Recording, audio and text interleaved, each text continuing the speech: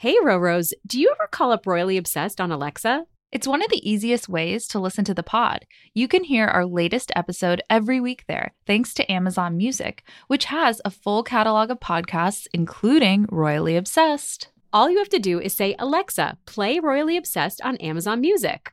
Oh no, mine is listening to me say that right at this moment. A royal reminder, new episodes drop every Thursday. Tune in on Amazon Music. Now, on to the show. Hear ye, hear ye. Please rise for their majesties of Royally Obsessed, the podcast for all things royals. Stand by! 3 cheers for Her Majesty the Queen! It's time for Royally Obsessed. I'm Roberta. I'm Rachel. I was going to try and make a sound effect, but I can't do that like you can. Oh. What do you do? Like, pew, pew, pew. I can't do it. Boop, boop, boop, like the trumpets that that's usher good. us in. I love it. We are back, and it is time for your weekly update on all the royal news you need to know. We're heading into a long weekend, so I feel like we have a lot of pep in our step, in our voices. We have a lot of pep. Bring it on. A couple of royal reminders, as always. Follow us on Instagram at Royally Obsessed Podcast. You can also send us an email at info@gallerypodcasts.com. We have a wonderful listener email today.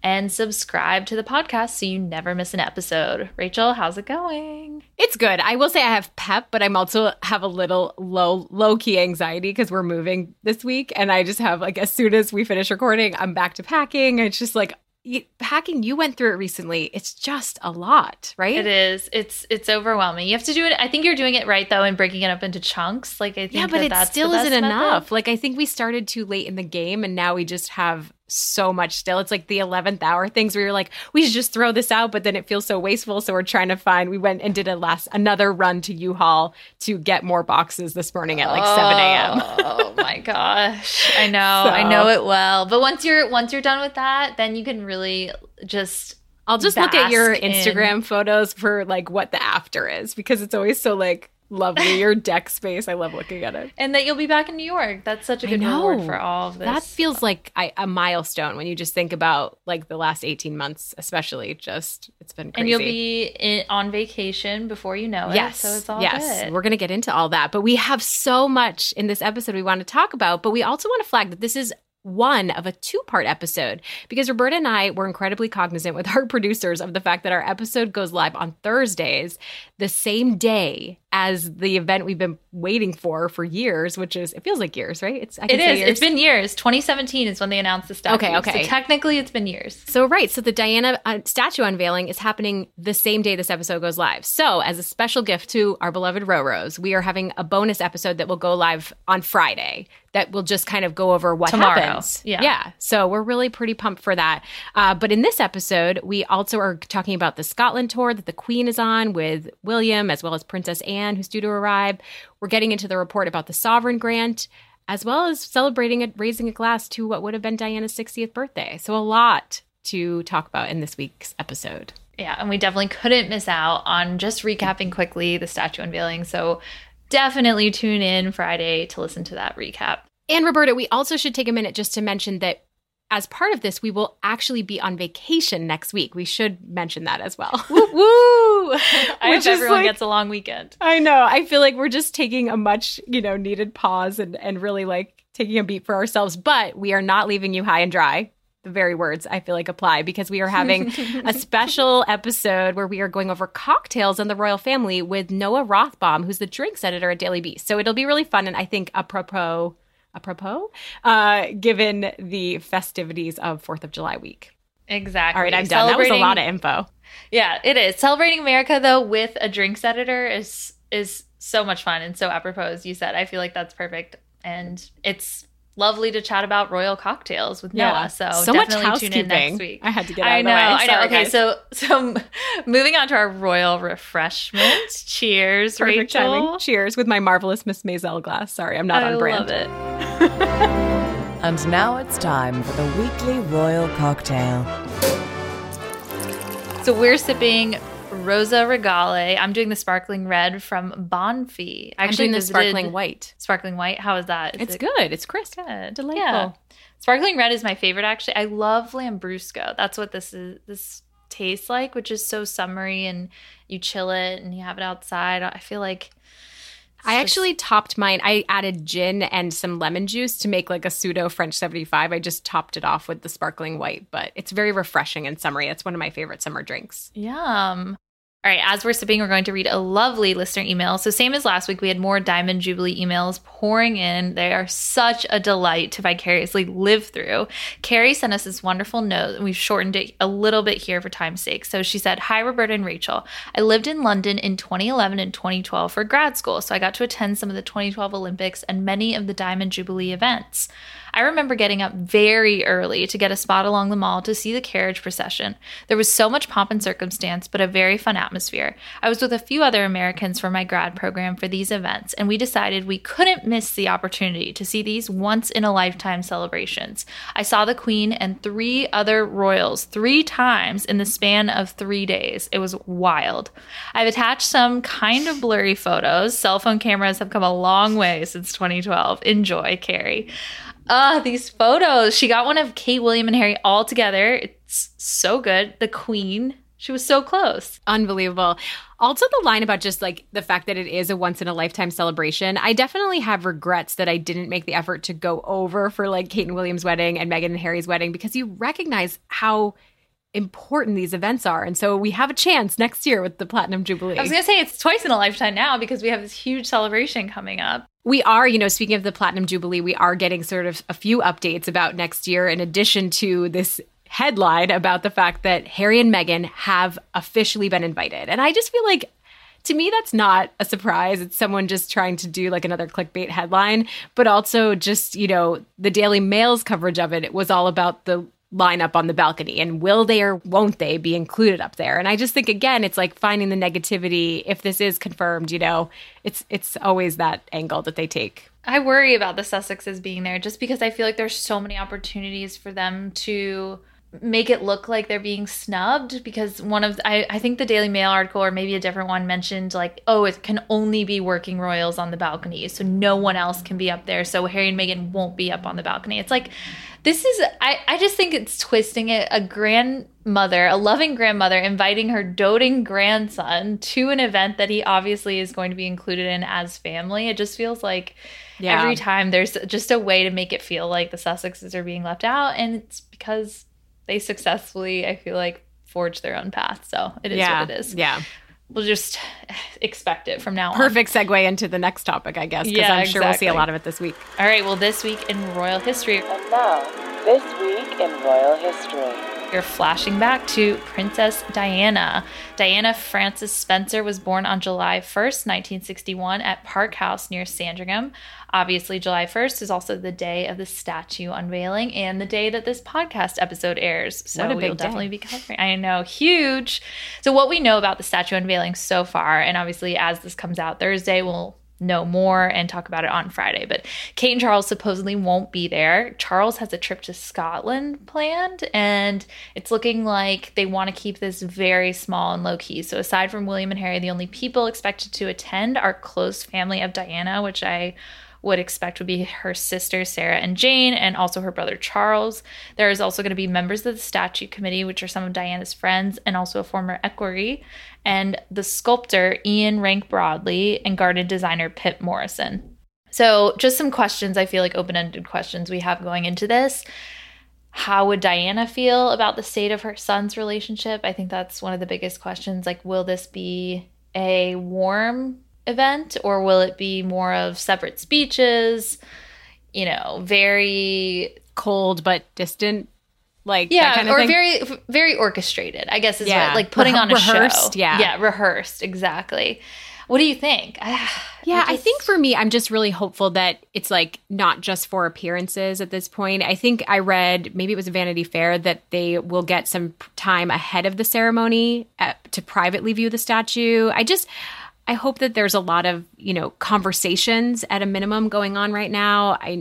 Obviously there's a lot of, conflict that they have to work through, but at the very least, I hope that these continual, Harry making the effort to go to the UK, like that opens a door and they have these in-person moments. It's important with the pandemic to, we've been apart for so long, to make sure that you're taking advantage of those times together, I think. And I just thought of this too. Like, I think it is kind of good that Kate and Meghan won't be there, just because I feel like it is a chance for the brothers to just one-on-one without anyone else there kind of cut through the noise of everything that's been going on, everything that's being said about their relationship, and really hopefully at least be able to do this in honor of their mother's memory, which we have, like we mentioned before, been looking forward to since 2017 when it was announced. Yeah. 2017 was the 20th anniversary of her death. Yeah. So it just, I feel like if without other people there, which we know Kate played somewhat of a royal peacemaker at Prince Philip's wedding, but I do think it is nice to have just the brothers. So yeah, I also feel like it's going to be incredibly powerful, the images of just, Harry and William and Diana's family for the most part, and, the sculptor and the people involved. I just think that it feels like this circle and really the people that went through it so intimately back when Diana passed away. So I think that it's going to be really moving for all of us watching. I don't want to say I'm looking forward to it, but I mean, actually, I do want to say that I'm looking forward to it because I think also just Ian Rank Broadley's work is unbelievable. You should definitely make a point if anyone listening to check out his website for sure. I can't wait to see the final result. I can't either. I'm so looking forward to seeing it, and also feeling like we have this opportunity to mourn such an important figure, I feel like, for us as royal fans, but for everyone around the world. I feel like these opportunities to actually honor Diana's legacy and life are not that often, so it'll be really nice to be able to come together like that. I think it's going to be such an incredible addition, in her memory. And we also heard from Harry this week. So we got a little video for the Diana Award ahead of the statue unveiling. Here's a clip from that. Our mum believed that young people have the power to change the world. She believed in your strength because she saw it day in and day out. And in the faces of young people exactly like you, she witnessed a boundless enthusiasm and passion. And I too see those same values shine through. As it has done for 21 years now, the Diana Award carries her legacy forward by putting young people at the centre of our future. And this has never been more important. And Meghan and I fundamentally believe that our world is at the cusp of change, real change, for the good of all. I had two immediate reactions to this. One is Harry at Frogmore Cottage in this video for the Diana Award. What do you think? Oh, no, I definitely think it's Montecito. Oh, it is? Because you can see the nest, the edge of one of the nest paintings. Okay. Oh, I'm so sorry to ruin I watched it on my phone. theory. I was like, it looked somehow different to me. It looked like a little bit older, like it just somehow, but I guess I wasn't looking closely. It's a different corner of the room where the white couches that they sit on, which I think looks like a TV room. But how there was that one photo and there's those three, like the gallery of nest paintings or photographs. Oh, you're right. You know what I'm talking about? So there's the edge of one. Okay. And I forget who did those paintings, but they're really beautiful. But yeah, it's definitely, but they had like, bouquet and stuff. I feel like maybe they have the same paintings at Frogmore. I don't know. No, it's all right. It's all right. I'll let it go. But the other thing is, I just really liked the line that where he's saying that Meg and I fundamentally believe that our world is on the cusp of change, real change for the good of all, separating everything from the royals. I just think sometimes optimism is so nice to hear, and it's so rare that we hear it. Do you know what I mean? That's so true. Separating the royals from all of this, it's just been such a brutal year. And I'm like, okay, this is someone, whether it's true or not, telling us that the efforts we're making are going to actually have a good result. And I just need to hear that sometimes. You do. You definitely do. Did you also notice that he mentioned William twice? Yes, I did. And I actually really think that that's interesting. And it makes me think about, sort of the churn of all these media headlines that we're seeing. It's like, I think maybe where Meghan, I always think of this line where she said, I was nowhere, but I was everywhere. Like there's a lot of, what's the word, just sort of, churning out of this content. And we really don't know what the state of things are. And, I think we'll maybe see more of it on Thursday. Yeah, I want to be optimistic. The separate speeches, though, it just doesn't bode that well for them coming together. But maybe it's yeah. Like they have separate memories of their parents. That's what I was going to say, is I think that sometimes it's almost like the Oscar speeches or something where everyone wants a turn to say what they want to say, and this kind of gives them equal time, and maybe that's more, I don't know, I'm applying the sibling dynamics again. No, I love it. I just am picturing like someone getting played off the stage because their speeches took too long. Like that's not going to happen, hopefully. That would be great, right? No, you're right. It's like you want to have your own time to kind of speak, and it would be weird. It's like who speaks on behalf of each of them. You know what I mean? Like if it was one speech, they'd have to switch off. That might be weird, the technicalities and logistics of that. So yeah, totally. Yeah.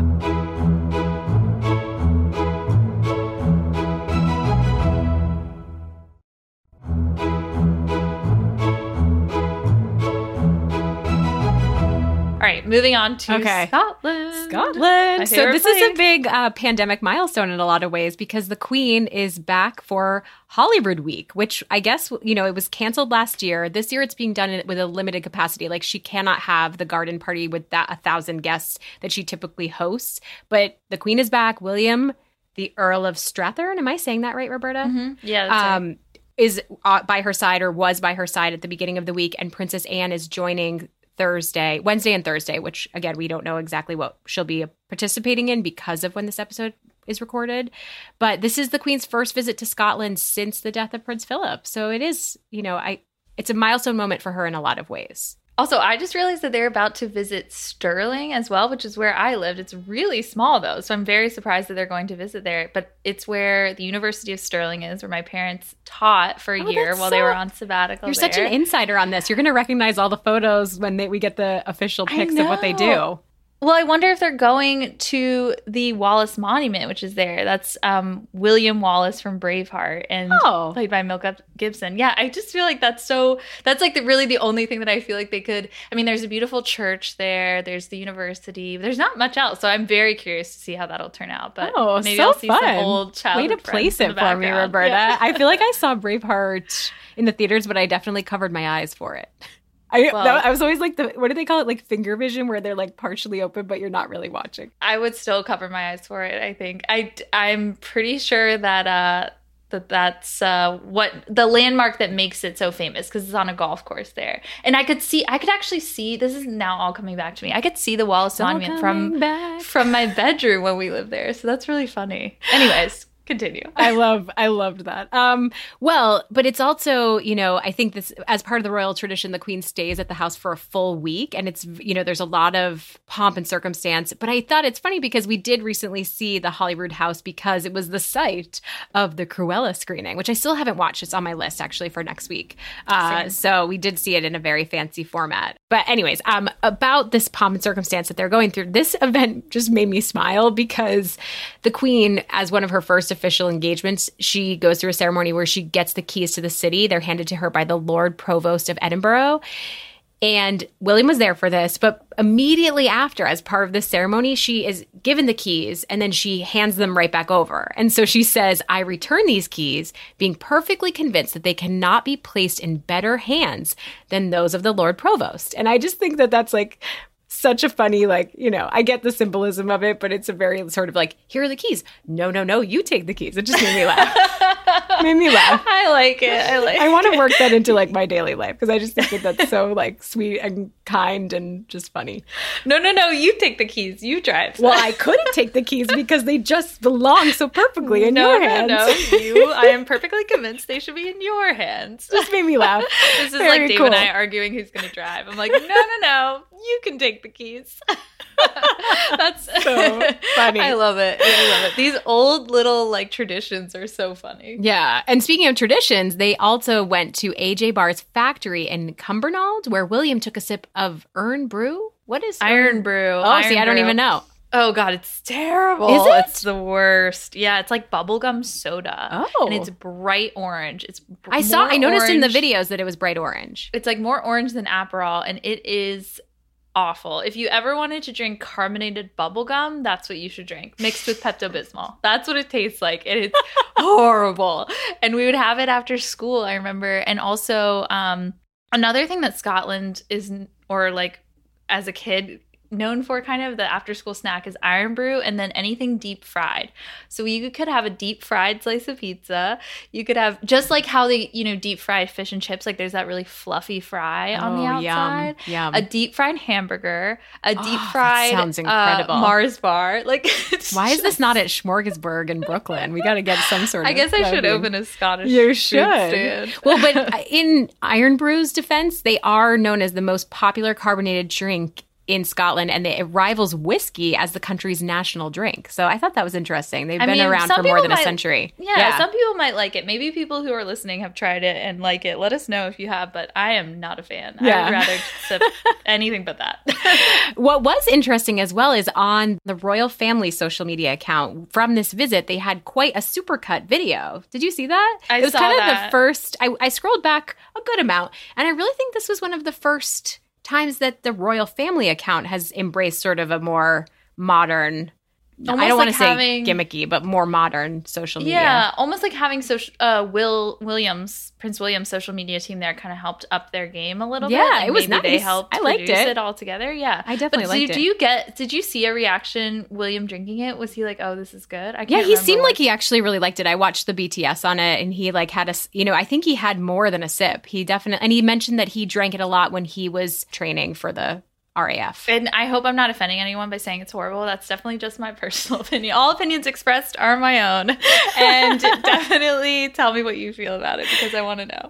But yeah, I don't think we can go over and try it one day, Rachel. And all right. Tell me what your honest opinion of it. When is that? We have to get this Google Doc going. We're going to have to comb back through episodes with our list when we're there. I know. We did get word today, though, this was cool, that Kate will be William announced that Kate will officially be sponsor of the HMS Glasgow. And this is one of the new Type 26 ships that are under construction as a Royal Navy endeavor. And Kate, I guess what it means when she sponsors it is that Kate will have an ongoing relationship with the vessel and crew. So she'll attend any deployments, I also saw she'll be at the naming ceremony and things like that. Like, that's pretty cool. She's not a captain, but she's kind of captain. She'll kind of like make sure she's keeping tabs and shepherding them along, I think, and just Unofficial captain. I did like this part of the announcement. It's a great moment for Kate, but also just that there's a picture. Did you see? You can click the link that the kids.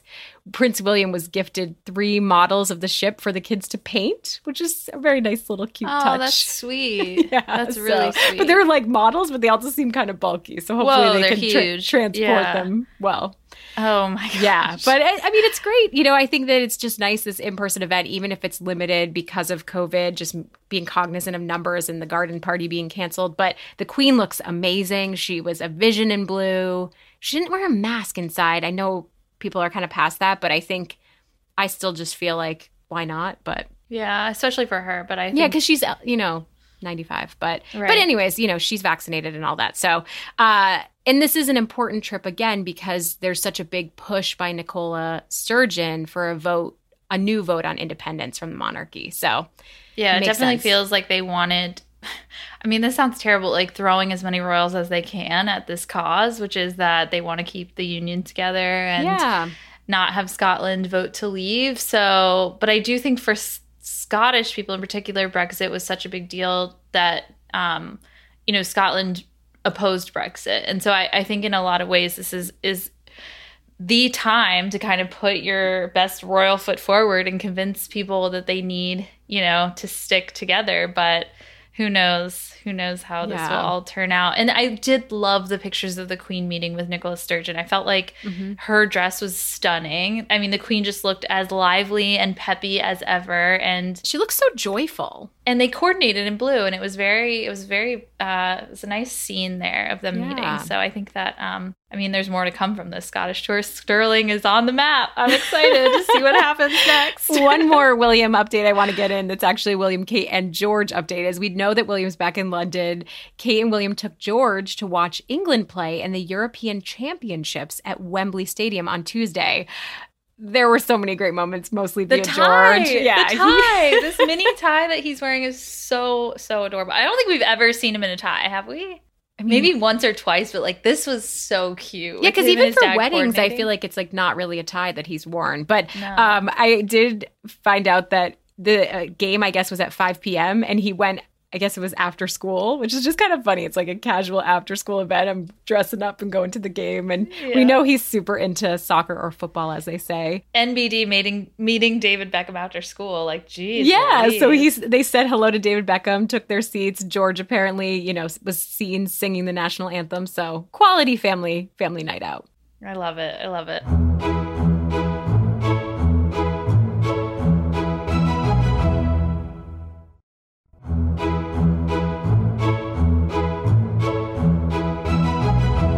right, moving on. So we have the Sovereign Grant that came out last week. And as a reminder, the Sovereign Grant funds the official duties of senior royals and maintains occupied palaces. So a lot to dig into with this, a lot of numbers that I'll be throwing out. But the two main things we want to dig into are the Sussexes, repayment, and diversity. But first, let's go through total spending. So that was £87.5 million or $122 million. I'm going to mostly say these in dollars because I just feel like my brain, it's way easier to digest if it's in dollars. So I'll just stick to dollars. Cool. So that's a 26% increase from previous years, even though tourism income was down 53% last year from COVID. Wow. They are That's a huge really blow. hard hit on the purse strings for that. The notable spends, though, I thought these were just interesting. Over $70 million goes to the Queen's events alone and her staff, which are a number 499 staff at Buckingham Palace. And the Buckingham Palace private secretary, Sir Edward Young, makes over $300,000 a year, which I always feel like we hear about how little palace staffers make, but I was very surprised at $300,000. Probably a pretty big job, but that's a hefty salary. That's true. Also, he reminds us of Higgins from Ted Lasso. Yeah, we did a Google photo search because we were just curious who he was, and he is a spitting image of Higgins. Yeah, which is back in July. Woohoo! I know, so soon. The helicopter trips for the royal family, over $900,000, almost $1 million.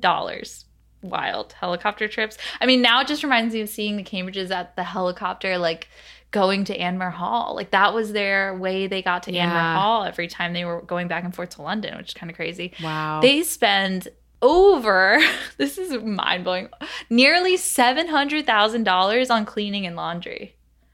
What is that? Is that like Holy. staff or like I feel bad when I have to pay $5 to get my sweater dry cleaned. dry cleaning is a bill. I like every time I drop stuff off. $700,000? Ugh. You'd think that would have gone down during the pandemic with I guess they're still dressing up for Zoom, but I don't know. Or is it the curtains need to be laundered specific oh, ways or interesting. It's something? probably like way more than clothes, like the linens, all that stuff. If cleaning and laundry. That's just so mind-blowing. More than $900,000 on rail travel, which a lot of people have said they need to retire the Royal Train because it's not cost effective at all. Interesting. But I mean, it does make people smile. It's a quick way to get around. What can you do?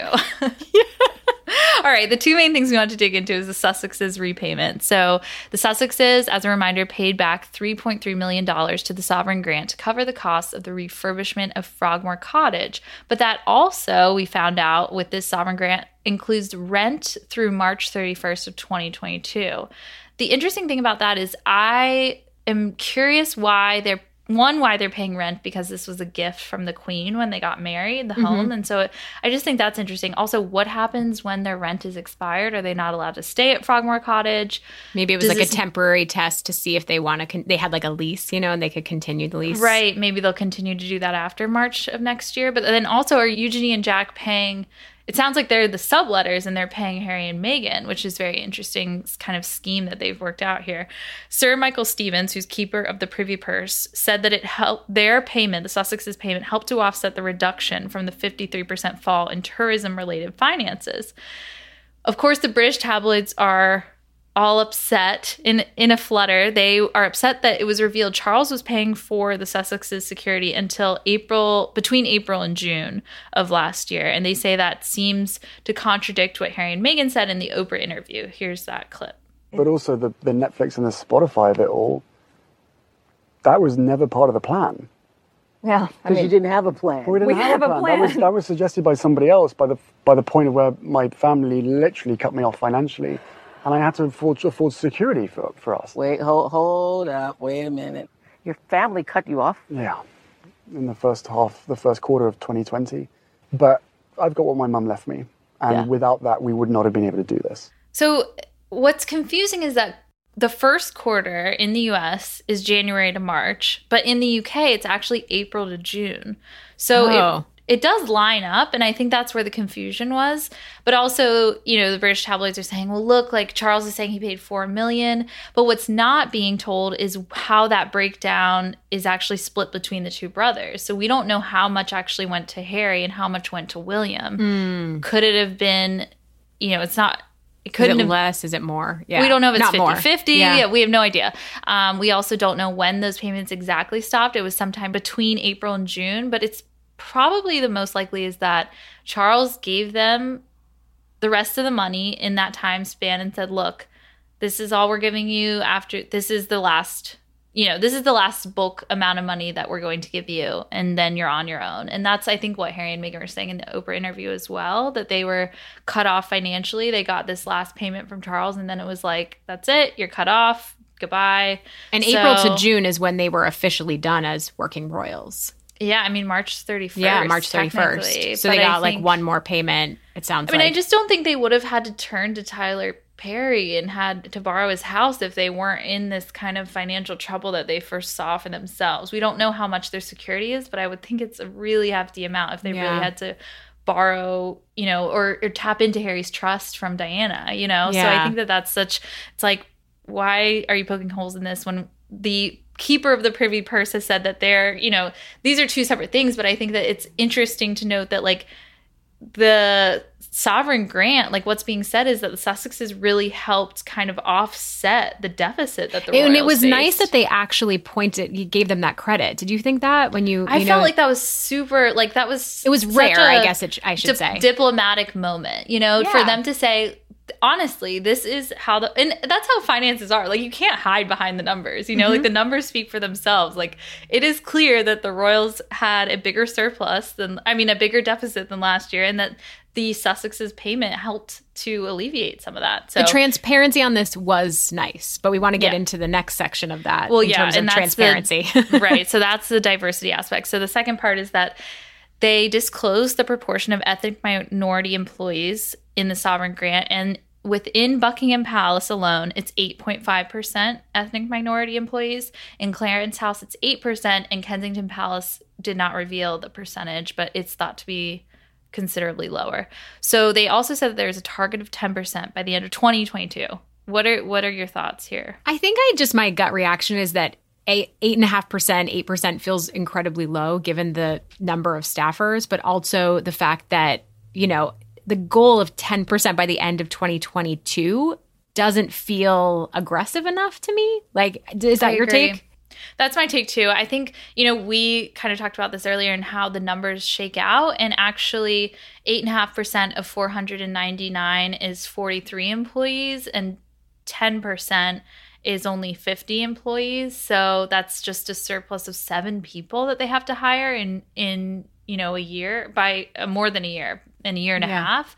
7 people just doesn't seem like it's that aggressive of a goal. I mean, we don't know exactly like how many open positions there are, or what positions they need filled, or how many are they beefing up employment in general across the board. I just think for the kind of statistics of how London's census shakes out. So 14% of the population in England and Wales is non-white. And in London, that number is 35%.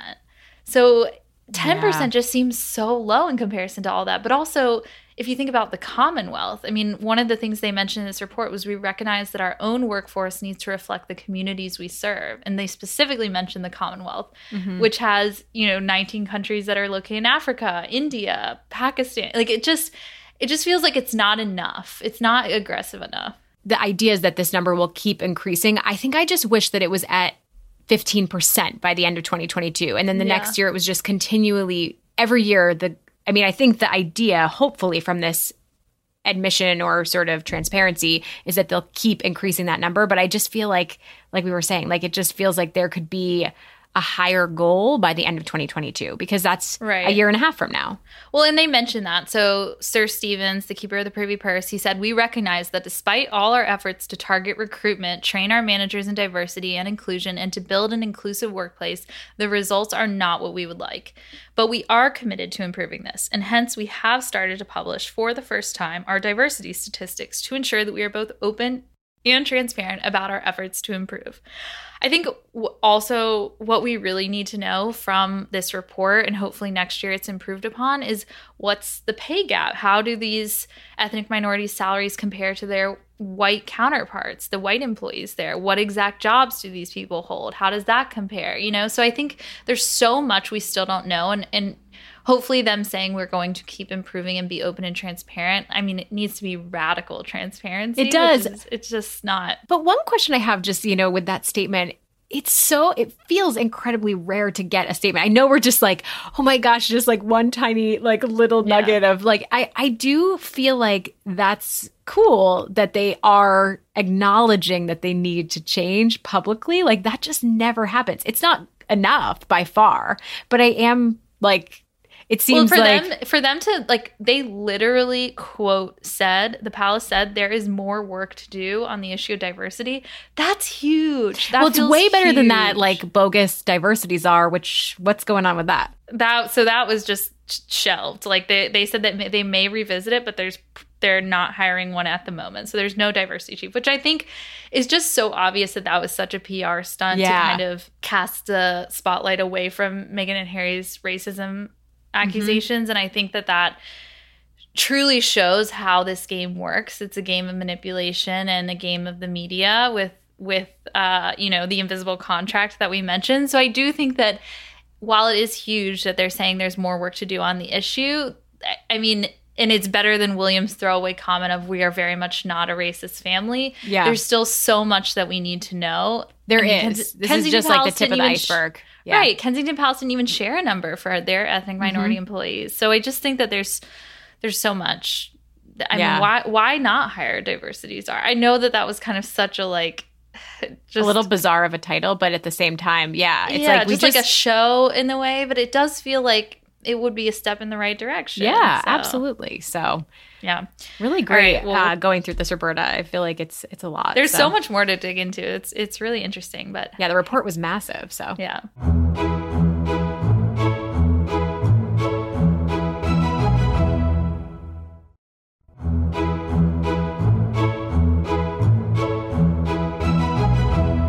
All right, well, before we adjourn the Royal Pod, here are highs and lows. It's time for the Royal Highs and Lows. My low is just this Earl of Dumbarton report. Did you hear about this? No. Okay, so this report says that Harry and Meghan declined to give Archie pass on the title of Earl of Dumbarton because they didn't like that it had the word dumb in it, and they thought Archie would be made fun of, which is so silly. And anyone from this area would never think twice about that being, it's just so strange. I just think this feels like a tabloid made-up kind of thing. It also feels very contradictory because Harry and Meghan have those titles. They accepted them on their wedding day. When in Scotland, they were the Earl and Countess of Dumbarton. So I think it's really funny, too, that even Scottish officials laughed it off. Jackie Bailey, a member of Scottish Parliament, tweeted, "I'm reflecting on this low blow and will issue a full statement in the morning." It is a low blow. My goodness. Like, not to Harry and Meghan, but to Dumbarton. It's just not cool. And for whoever made up this story to be like, it has the word dumb in it. It's like, oh, well, imagine the pitch meeting for that. Like Sussex has the word sex in it. You know what I mean? Like, it's so stupid. I don't know. Roberta, you're so funny. Milo is just, and I guess we're just doing a lot of highs and lows on the Sussexes. Apologies, we'll branch off in a minute. But basically, just the interviews with passengers that were maybe on the flight that Prince Harry was on from LAX to the UK. Did you see some of these? Yes, HRH of Sussex, the Instagram account is such a good follow for this because she was screenshotting a lot of this. But Natalie said, "I was sat in business and I woke up after a nap and got up to stretch my legs. I was walking up and down and I could have sworn I saw a guy in first class in sweats asleep." Just the vagueness. Is that supposed to, is it Prince Harry? Is it not? Like, who's doing these interviews? The follow-up also, her acknowledging what I just said. She said, "It might have been him, but then it might not have been." Like, Eureka, we officially don't know if this was an actual reliable source on the plane with Harry. I love that all the passengers said that. Yeah, I love that all the passengers like, there was a man sitting in first class with his head down, and everyone's like, maybe it was the prince. But I just think it's so funny that the Daily Mail is like, these passengers were next to Harry. There's no confirmation in anything they've said that even comes close to that. Yeah, there's not even a distinguishing characteristic. It's not like I saw it's just like I saw the prince in first class would be great. Interview that person, but these are all just so random. Anyways, it made me laugh. It was a low. I love it. All right, my high this week is, so I was going to talk about James Middleton getting dressed up in a velvet blue jacket, but I think I have to talk about new pictures of baby Augie. Baby Augie. I love the last second switch here. Yeah, last second. I know your love here. of James. This is the link. I chatted Right, it to you. I got it. I haven't seen these pics. Eugenie took August to see elephant statues in London's Green Park. I just feel like we haven't gotten to see August's face since he was born, since that very first photo. And so we get to see his face, and he's so cute. She's loving motherhood. It's like you can only imagine how excited she is to just share him with the world. I also think August is a redhead. I think there's a little patch of red hair there. And Eugenie's kind of a redhead. She's like an auburn. Yeah, she is. Oh, has auburn hair. I would have hearted it anyway, but I just did it live on this podcast. I don't know. I'm excited to see new pictures of his face because we always see him from the back where they're holding him and, he has his little sweater on that says August, or he's in a pram, or he's in the Baby Bjorn. So we haven't seen him since February. That's a long time. At least 4 months. Great photo update. It was only a couple hours ago that this went live. I haven't seen him. My high is the idea that royal red carpet events are back. Prince William, his Earthshot announcement confirms that the first annual awards, which will honor the inaugural 5 finalists, will be held October 17th at Alexandra Palace in London. I actually checked it out, the geotag, and it looks like it's a venue with a lot of outdoor potential. So I feel like it's a really safe choice in the event, still figuring out the pandemic. But he said it will include show-stopping performances and never-before-seen musical collaborations. Who do you think? I feel like Shakira, we know, is involved. Oh, that's right. I forgot about Shakira. I think it'll be really exciting, but I'm just like, bring on the fashion, bring on this whole concept, which I cannot wait to see what the first 5 finalists have come up with, because I think that that's really exciting too, just the idea of it. But I'm excited. I'm so excited the red carpet events are back. I feel like even James Middleton dressing up with his fiance, that was so I'm sure they're on thrilling the guest list to see the pictures. All right. Well, is that it for this week? That's we had so much. That's it. I feel like, and we also have a part 2 episode We'll be coming back out Friday. We'll on be Friday. back. So we'll talk all about the statue unveiling on Friday. So do not forget to tune in. And for next week, the very special episode with Noah Rothbaum, all about royal cocktails, what the royal family likes to drink, where to go if you ever visit London. So that and so much more next week. Reminder, leave us a royal rating on Apple Podcasts. We have over 2K. I'm so excited that we have 2,000 reviews. This review says, love it. I love listening to this podcast. It is so relaxing and light. Yay. So Reminder to subscribe so you never miss an episode. Follow us on Instagram at Royally Obsessed Podcast and send us an email, info@gallerypodcast.com. And till Friday, God save the pod. Her Majesties of Royally Obsessed have retired for this episode. God save the pod. And if you fancy the podcast, give Royally Obsessed the royal rating of 5 stars on Apple Podcasts. Follow us on Instagram at Royally Obsessed Podcast and join our Facebook group, Royally Obsessed. Royally Obsessed is a Gallery Podcast production.